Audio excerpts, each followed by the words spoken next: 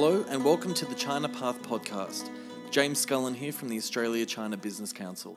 Thanks for listening, and I hope you've already subscribed to our podcast on the iTunes store to receive a free episode on Australia-China business matters each fortnight.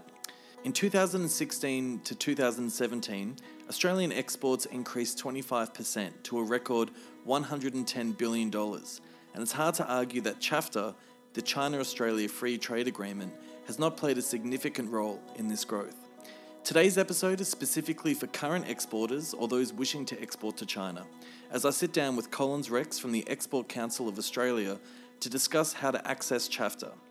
We discuss how gains from ChAFTA are not automatic, and there are 4 distinct steps businesses must follow to ensure their tariffs are reduced under ChAFTA. Collins also outlines the benefits for the services sector. Collins Rex has over 25 years general management, marketing and communications experience. Passionate about getting more Australian organisations, particularly SMEs, doing better business and onto the global stage, Collins has extensively worked with the Australian government, industry clusters and SMEs. Collins has been responsible for the development and delivery of training courses across a range of topics, including export readiness, pitching presentation and free trade agreements for the Export Council of Australia. She's also managed and delivered a number of major projects for the ECA, including the Australia Awards Women Trading Globally program and the development of content for ANZ's Be Trade Ready website, betradeready.com. I hope you enjoy our discussion.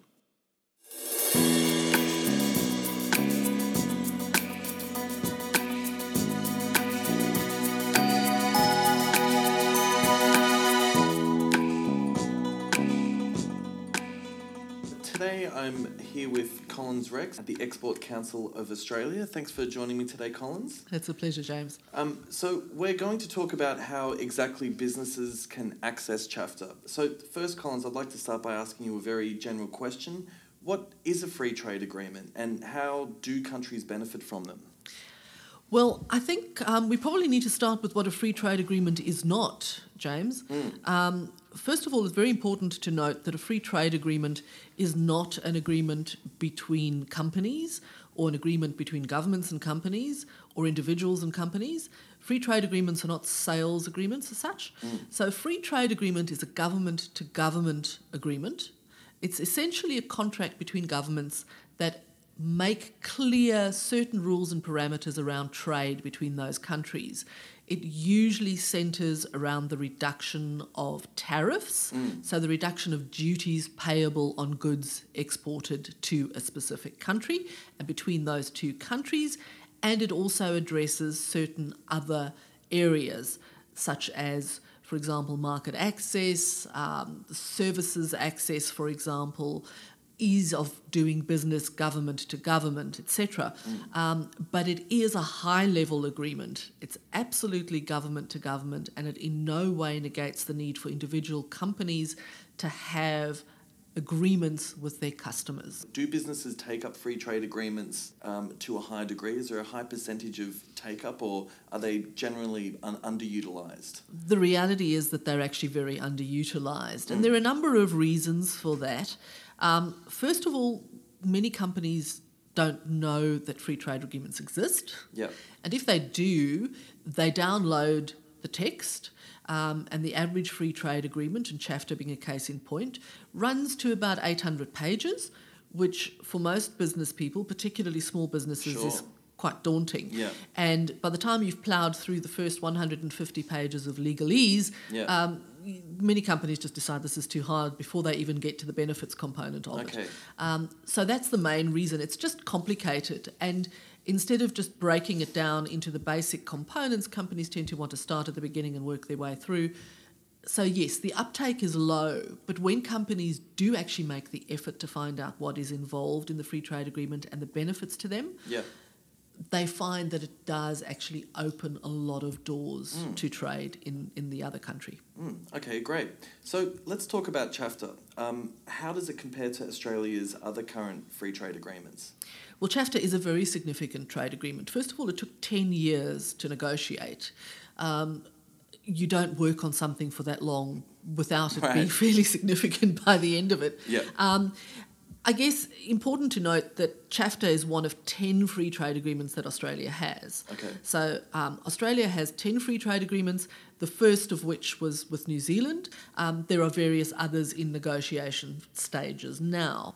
So ChAFTA came into power in December 2015. Yep. So we got the first tranche of benefits, the first tranche of tariff cuts at the end of December when the agreement came into place. Yep. And then the next tranche of agreement benefits came into being on the 1st of January 2016. Right, okay. So we effectively got 2 for 1. So that signing date was actually fairly significant because Okay. it does mean that every year that we get to the end of the year, we're getting a second year of benefits almost immediately, Right. which is really significant. In terms of how ChAFTA compares to Australia's other trade agreements, very important to note that under ChAFTA, Australia has most favoured nation status. Okay. And that is pretty significant because that means, in essence, that if China enters into agreements with another nation after they've entered into ChAFTA, every benefit that nation gets that might be more significant or better than we have then brings us back to the table with ChAFTA so that our benefits are sort of adjusted accordingly. Right. So we will keep pace with any agreement signed after ChAFTA. Okay, and does that apply to multilateral agreements as well? Like if China was to enter like a regional economic partnership in Asia, the most favoured nation status would still apply? Yes, so our most favoured nation status will apply. Of course, China can now enter into most favoured nation status with others. That doesn't stop them doing that, but still our agreement needs to keep pace. Right. Regional agreements, of course, are very complex because there might be bilateral agreements in place that are then superseded by regional agreements, etc. Yep. But technically, our most favoured nation status remains irrespective of who that agreement is with going forward. It's not retrospective, though, and that is very important to note. Okay. So any agreements that were in place before ChAFTA, well, they get what they get. Yeah. And one of the nations that we always tend to look to for the benefits that they receive is New Zealand, Okay. because we compete on a number of different fronts, Sure. particularly in the agriculture space. Yep. So, yes, if they've got a better tariff than we do in a certain agricultural area, that remains. Ours is not adjusted. If, however, another nation enters into agreement that might be a competitor of ours, Yeah. we will get the same benefit that they do. And at full implementation, 95% of Australian export goods will be tariff-free to China. So, Collins, what sectors are we talking about here? Well, we're talking about a number of sectors, James. I think if we're looking at the fact that 95% of all goods will be tariff-free, clearly there are 5% of goods that will not be tariff-free. And those goods cut across a number of different sectors. But if we look at where the tariffs will go down, significant sectors for Australia, dairy, for example, where as much as 20% of tariffs will disappear. Beef, which steps down over time, and again, up to 25% will be tariff-free. Wine, we're losing as much as 25% of tariffs. So it does step down over time, though. So I think it is important to note that at signing, the tariff reduction might have been minor in some sectors, but over time, that tariff reduction is significant. So butter, for example, steps down over a period of 10 years. Okay. And over those 10 years, it goes down to 0. So it goes from 10%, which is the standard tariff on all butter entering China, to 0% at the end of those 10 years. And again, it's very important to understand the significance of that stepping down over time. For an Australian company, it might not make a sound business case to go into China exporting a good like butter, for example, at 10 or 9 or 8% of tariff. But it might start making sense at 5%. Right. So for a company then to look at where that tariff reduction enters and when it makes sense commercially for them, it means that they can prepare. Okay, yeah. So today, when the reduction might not be significant enough for you, but you know in 2 years' time it will be, today you can start getting those relationships sorted out, you can start lining up your customers, you can get your production sorted out so that when the right tariff is on the table, you're ready to supply at the right price. Yeah, so you really have the opportunity to plan in the long term of how your product can get into China. Absolutely. Okay, so I think one of the misconceptions about FTAs is that businesses access them automatically. So once the countries sign the agreement, those businesses that are exporting to the country under the agreement will have their tariffs reduced. But this is not the case. Businesses need to follow particular guidelines in order to access the benefits of an FTA. So, Collins, we're going to discuss the 4 steps of accessing an FTA, such as ChAFTA. So, what would you say the first step for exporters is? Well, it isn't automatic, absolutely. If you don't actually ask for the tariff reduction when the goods enter China, you will pay the standard tariff. Okay. So, important to note. So the first step in actually making use of ChAFTA is in correctly classifying your goods. Okay. And here we are talking about physical goods as opposed to services. We'll get on to services later. But physical goods, every single thing in the entire world has a number that denotes what that good is. We call it an HS code, which is the harmonised system of classification. And this is a system that was put in place by the World Customs Organization. So every nation in the world recognises the same system. And it just makes it a lot easier than writing lengthy descriptions of what a good is. Right. So the harmonised system is a very simple system of numbers, essentially, that at their simplest form, at the most basic level, consists of 6 digits. Okay. The first digits denote the chapter in the harmonised system, the next 2 the heading, and the next 2 the subheading. Okay. So if we look at an example, chapters, for example, there are only 97 of them. So every single good in the world fits into 97 chapters. Right. 01 is live animals. Okay. And 97 is antiques, works of art, things of that nature. And in between you have everything else. So if we look at something like beef, for example, clearly it might start its life as a live animal. So if we're exporting animals, and we're exporting animals that are beef, they would start as a live animal. But that clearly doesn't say too much about what it is, because a live animal could be a dog. Yeah. We then need to find the heading, which denotes beef, Yep. and the fact that this is a cow, it's a bovine animal. Okay. And then we need to go a little bit further, because that bovine animal could be exported for purposes of eating, but it could also be exported for purposes of breeding, etc. So the next 2 digits are then going to tell us whether it's an eating animal, it's a breeding animal, and so forth. Okay. So that at its simplest form is what those HS codes are. So you've got 6 letters that denote a specific thing. And so how can an exporter know what particular HS code applies to their product? There are a number of ways. You could go to the World Customs Organization and you could do a search. Yep. So in the first instance, you could download those 97 chapters. Yep. But as I say, those are broad. Okay, sure. But we're very fortunate in Australia in that we have the Department of Foreign Affairs and Trade have put together a portal, an FTA portal, where you can go, and if you really don't know what your HS code is, you can type in a description of your good. Okay. So you can type in leather sandals, for example, and it will spit out at the other end the HS code that pertains to that good. Okay. The great thing about the FTA portal is if you state where it is you're going to be exporting your leather sandals to, it will also tell you all the other rules and regulations around that HS code once it's given it to you in the area that you're going to be exporting it to. So you type in China leather sandals, and it will also tell you not only the HS code, but the tariffs that relate to that HF code, how it's dealt with under ChAFTA, and any other specific rules and regulations under ChAFTA. Right, so that comes on to our second step of understanding how a business knows how their goods are treated under ChAFTA. So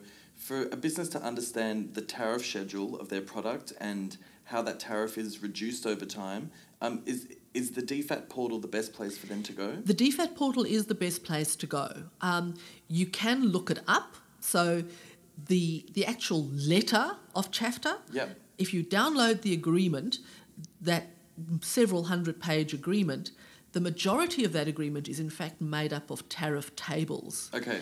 And those tariff tables, that's the tariff schedule under ChAFTA that will show you exactly how that good and that HS code is treated, how the tariff steps down over time, etc. But that is complicated. You have to find it. Yep. Whereas if you go to the DFAT portal, you will see at a glance pretty much how that's treated. Now, there are other mechanisms to look that up. For example, there is the Be Trade Ready website that the Export Council developed in conjunction with ANZ. Yep. And it's easy enough. If you just Google Be Trade Ready, you'll come up with that site. And that will give you, for 16 industry sectors, and very important to note, only 16 industry sectors, but it will give you similar information. It will also then give you some comparative information to see how our tariffs compare to those agreements that China has in place with other nations. Oh, right. Okay, because China may have a free trade agreement with another country where that product that you're exporting to China will also have a reducing tariff. So it's important to understand that, obviously doing business with China is of a very competitive nature, and China has free trade agreements with other countries, and the Be Trade Ready application really lets you follow how your product is working in the China market compared to other exporters. Yes, which means you can make a more informed decision about whether this is the right time for you to be exporting, for example, your butter to China, or whether you need to be waiting a while longer until the tariff steps down, or indeed whether it's going to make sense for you to ever export your butter because maybe there's an agreement in place that is always going to be better than ours. Sure. Okay. Excellent. Okay, so moving on to step 3 now. ChAFTA is essentially for Australian goods being exported to China. How can a business prove that their goods come from Australia? What types of products classify? So step 1, you've got your right HS code, so you know what your good is. Yep. Step 2, you know how your good is treated under ChAFTA and what the tariffs are. Step 3, you actually have to prove that your goods originate in Australia because, well, it's kind of a no-brainer really. Sure. If they don't originate here, then you don't qualify for the benefits. Yep. So really, you need, all goods can qualify for originating status, irrespective of what they are, whether they are goods that are manufactured in Australia, whether they're goods that are grown in Australia, goods that are dug out of the ground in Australia. Any good could potentially classify for Australian origin status. But there are a few things that come into play. There are essentially 3 main rules of origin. Okay. The first one is that the good is wholly obtained in Australia. Right. Now, the only goods that can be wholly obtained are single goods, so they are only one thing. They're not made up of other things. Okay. And those are generally things that are grown, dug out of the ground, or born in Australia. Right. So an apple grown in Australia is a wholly obtained good. It is a single thing. It is an apple. It's not made up of a component, a number of components. Yep. It grew on an Australian tree in Australian soil. It's an Australian apple. It is a wholly obtained good. Okay. A cow, for example, that was born in Australia, ate Australian grass, did what it did on Australian soil, is a wholly obtained good. Okay. And it remains that irrespective of what you do to it. So if you take that cow and you slaughter it and you cut it into pieces and you sell the pieces, those pieces of meat are still wholly obtained. Okay, right. As someone pointed out to me recently, though, I should stop calling them cows because we do not eat cows. Oh, right, of course. We eat the boys. Yeah. Anyway, that's neither here nor there. So that's a wholly obtained good. That's the easiest rule to prove, generally. Yeah, and so predominantly for ag products. Predominantly ag, minerals, energy. So Okay. you dig it out the ground, you grow it here. It's obviously a wholly obtained good. It's easy to prove. Sure. The second rule gets a little bit more difficult to prove, and that is simply because it's got more areas that could be a little bit grey. The second rule states essentially that if a good is made in Australia from all Australian originating components, it satisfies the rule of origin. Okay. So if we look at the example of our beef, clearly the beef is Australian origin because it's wholly obtained. Now, if we take that beef and we do stuff to it and we transform it into something else, so let's, for example, say we make a meat pie. Yep. If that meat pie is baked in Australia from components such as the beef, the flour that makes the pastry, the butter that goes into the pastry and the sauce, the salt, the herbs, etc. We bake all of that into a pie in Australia and we sell that pie. That good would be originating in Australia because all the components come from Australia, and we can individually prove that each one of those goods comes from Australia. Okay. The third component of rules of origin, the third rule, is where it starts getting really interesting, because the third rule states that if a good is made in Australia from components originating elsewhere, provided those components have been materially transformed, that good can still be considered Australian. Right. So if we look at the same example of the meat pie, Yep. you make the meat pie in Australia, but you import the flour from the United States. The beef comes from Australia, but you might get the butter from New Zealand. You might get the salt from, Kazakhstan. You then turn all of those things into sauce, into pastry, put it all together as a meat pie, bake it and sell the meat pie. Okay. The meat pie would still be originating in Australia, provided that all the individual components are not exported as individual components, but as something completely new. Right. What that essentially means, we talked earlier on about the HS code and those 6 digits that make up the different components.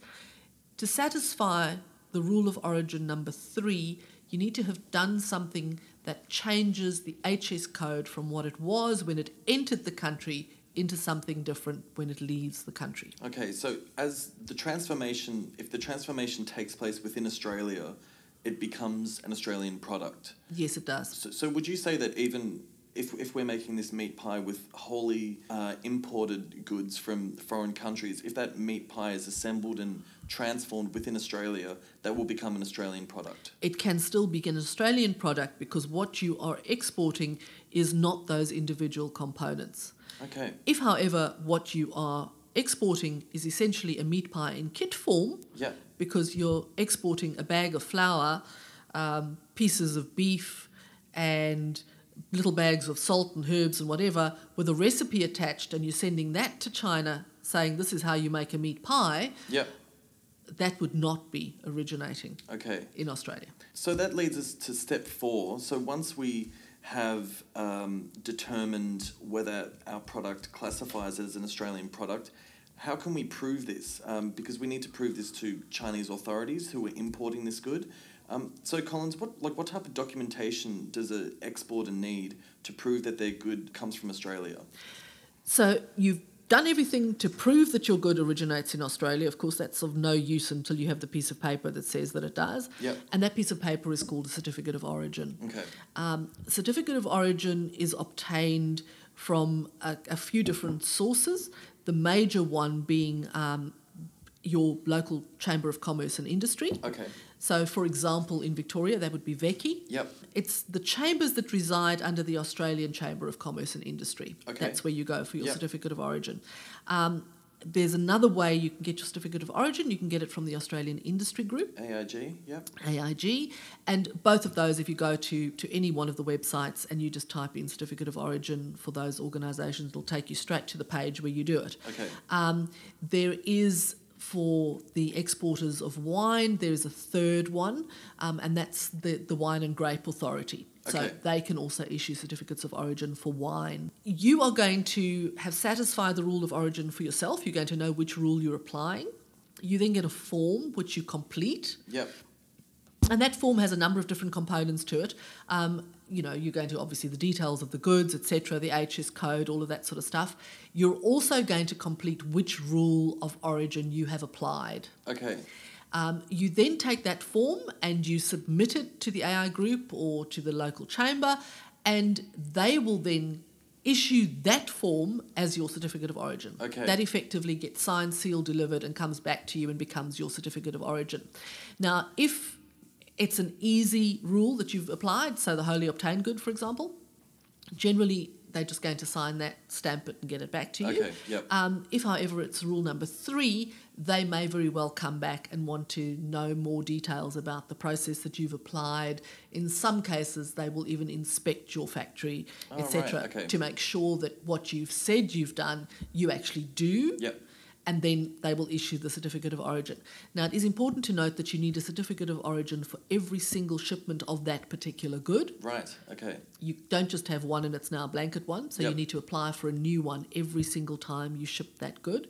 And if you make any changes to the good, you have to go through the process all over again. And reapply, okay. Then you can't just say, well, this is the same one that I got last time, so can you just reissue it to me? Okay. And there is a charge for every single certificate of origin. It's not a huge charge, but there is a charge. And as I say, it has to go with every single shipment of the good. Now, generally, the certificate of origin will accompany the goods. Yeah. So as long with all the other documents that you're going to send, all your shipping documents, your commercial invoice, etc., you will also send your certificate of origin. Yeah. You can send the certificate of origin once the goods have left Australia, but the certificate of origin needs to arrive in China at the same time as the goods. So communication is obviously very important with your Chinese partner. Is it correct to say that they are using your certificate of origin to say to Chinese customs, these goods that I'm importing from Australia are Australian and here's my proof of that? Yes. So the tariff benefit does not accrue to you as the exporter. Yeah. The tariff benefit accrues to the buyer. Okay. So the buyer is the person that would be paying the duty when the goods arrive in China. Yeah. The buyer, therefore, is going to be paying the reduced duty if they apply ChAFTA. And the way that they do that is by going to Chinese customs and saying, this shipment of goods have come from Australia. Here's the necessary paperwork, including the certificate of origin that proves this good should not be taxed at the standard duty rate, but at the reduced one under the China-Australia Free Trade Agreement.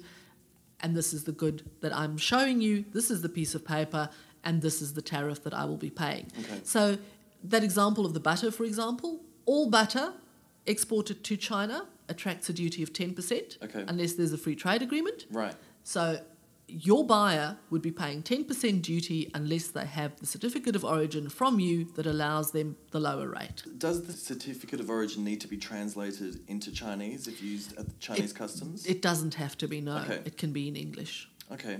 What other types of hurdles are there, Collins, that businesses need to think about when accessing ChAFTA? Well, we use that magical term non-tariff barriers. Okay. So much as ChAFTA will address the barriers that relate to tariffs on a number of different goods, and we talked about the fact that at full implementation, 95% of goods will be tariff-free. So tariffs are clearly addressed under ChAFTA, but ChAFTA cannot, just as no free trade agreement can, address every single aspect of doing business in a country. Yeah. So the same rules and regulations that would apply to you doing business in any country apply to you doing business in China. Okay. So as an Australian business, you need to make a sound commercial decision when you attempt to do business in China. You don't do business in China just because there is a free trade agreement. Yep. There needs to be a commercial imperative in the first instance. But some of those non-tariff barriers could relate, for example, to documentation that could be quite onerous. There are licenses, there are specifications that need to be met, there's certification that needs to be done on products, and some products are a lot more complicated than others. Okay. So if, for example, you are exporting medicaments or cosmetics, there are substantial things that have to happen before those goods will be accepted into China. Okay. And it really doesn't matter how you've tested them in Australia, all the pieces of paper you might have here to certify that the goods are safe, you're still going to have to go through all of those things again in China. Also important to note while we're talking about cosmetics, there's a very interesting rule in China. The rule in China is that all cosmetics need to have been tested on animals. Whereas, of course, we pride ourselves on not doing animal testing. Okay. So that is a very substantial entry barrier. Right. Because clearly we're not going to start testing goods on animals just to get them into China. Sure. So those are things you need to think about and how you're going to do that. Okay. So there's all that certification stuff. Of course, there are all the impediments to setting up a business, to repatriating funds, to trading in the local currency, foreign exchange rules, etc. So those are all things. There is a checklist that people can download from the ECA website that will give you a really good measure of all the areas you need to consider and all the potential non-tariff barriers that you're going to come across. But it is important to take them all into account rather than just look at the tariff on your good and say, well, it's going down from 25% to 0, therefore it's going to be easy to do business. It's not necessarily so. What about the services sector, Collins? What does ChAFTA offer those in services? Well, the great thing about ChAFTA is that it does actually do a lot for Australian services companies. Because it gives us access that we really haven't had to date and that very few nations have. So there are specific areas that are affected by ChAFTA and that are addressed by ChAFTA. Legal services, for example, education services, financial services, telecommunication, tourism, health and aged care, and a raft of others. I think important to just touch on a few of the key areas where Australia benefits, and that particularly compared to other nations and what they are able to and not able to do in China. So, for example, if we look at financial services providers, so we're talking about banks, insurers, security firms and the like, they've got much greater access to the Chinese market. So under ChAFTA, our financial services providers can establish joint venture future companies in China, and they can own up to 49% of those businesses, which is unprecedented in China. Right. No other foreign entity can own that much. Also very important to note that our insurance providers have access to the statutory third-party liability motor vehicle insurance market in China. Now, if you think about the fact that China has close to 1.4 billion people, many of those people drive motor cars, they all have to have third-party motor insurance. We can actually sell them that insurance. Right, okay. And that is unique, to Australia. Sure. Our tourism providers can not only sell tourism services, which a number of other nations can, but we can also invest in construction and operation of hotels and restaurants in China. And that, again, is a massive benefit for us. Healthcare providers can actually establish and operate wholly owned hospitals and aged care facilities in China. And that is massive. Now, you may ask, why has China done that? Why have they given that sort of access to Australian companies? Well, quite simply, it's because they need us. The whole community setup in China is changing substantially as time goes by. There used to be a time when Chinese families looked after their aged themselves. They kept them in the family and they cared for them there. That is changing and they can't do that anymore. So they need aged care facilities and they don't have the ability to provide all of that themselves. China has looked to Australia as a leader in that field and said, come in and help. So they've given us the access. Our law firms, for example, have guaranteed access provided they set up in the Shanghai Free Trade Zone. And the key benefit there and the key difference between Australian law firms and other foreign law firms is that Australian law firms in the Shanghai Free Trade Zone can provide a full service. The way that it normally works in China is that if you're a law firm, you set up shop in China, you are allowed to do that, you're allowed to provide services, but you are only allowed to advise on the law of your own country, not Chinese law, whereas Australian law firms can do both, provided they're in the Shanghai Free Trade Zone, which of course is a major benefit for us. Our telecommunications providers can provide certain services, again in the Shanghai Free Trade Zone, and telecommunications is a very tightly sewn up area in China, but we can play in certain parts of that others cannot. Higher education, of course, is a major service provider from Australia. Our universities benefit enormously from Chinese students. We are listed on the very important website, and it's a really long one, but there is a website which is where all the Chinese students go to find their providers, their tertiary providers, and we have a number of institutions listed on there, And as of the beginning of this year, we've had a further 77 that have been allowed. So Okay. we have a substantial number of our providers listed on that site, which is a major benefit. Finally, Collins, if businesses require any further information, I know we've discussed the Be Trade Ready application. We've also talked about the DFAT FTA portal. Are there any other online resources or places to go for businesses to find out more about free trade agreements and ChAFTA in particular? There certainly are, James, and I think just important to point out that the DFAT portal is the ftaportal.dfat.gov.au. Okay. But if you just Google DFAT portal, you'll generally get there. Sure. The ANZ Be Trade Ready website is betradeready.anz.com. It's not a www, this one. It's just betradeready.anz.com. But there are also some very important resources available through DFAT itself. So the Department of Foreign Affairs and Trade has a China desk. There's an email address if you've got any queries regarding ChAFTA and how it applies. It's chinafta@dfat.gov.au. And similarly, the Department of Immigration and Border Protection, which of course is where customs resides, also has a China portal. Okay. And there it's ChAFTA@border.gov.au for any queries that you might have. Yep. And if you go to the DFAT website or the border.gov.au website and you type in China, it'll also take you to the specific area of the site that relates. And that's where you can get those questions around certificates of origins and so forth answered for you. The Export Council of Australia, which is export.org.au, almost forgot my own web address there, also has some really important resources and information that you can get to. Yep.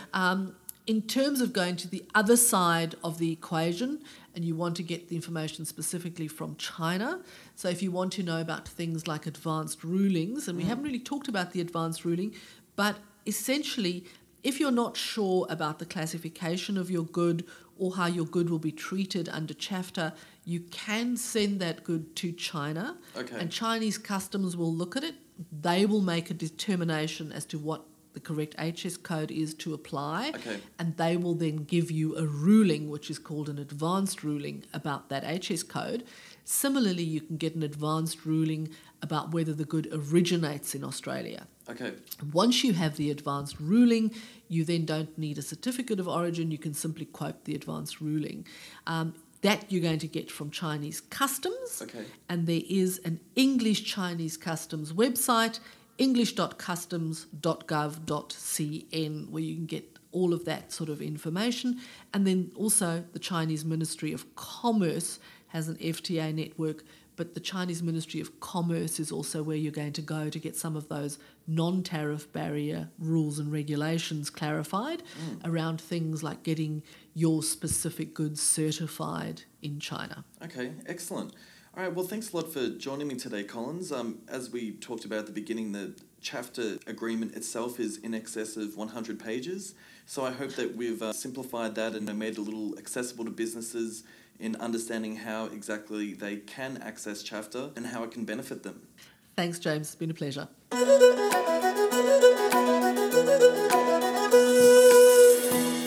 My thanks to Collins for helping to unpack ChAFTA, and thanks also to the Australian Trade and Investment Commission for their support of this podcast. If you're looking for links to either the Be Trade Ready website or the FTA portal that Collins mentioned, they're all available under this episode's show notes that can be found at www.acbc.com.au/podcasts. If the information in this episode may be of use to a friend or business colleague, please don't hesitate in passing it on. Until next time, 再见.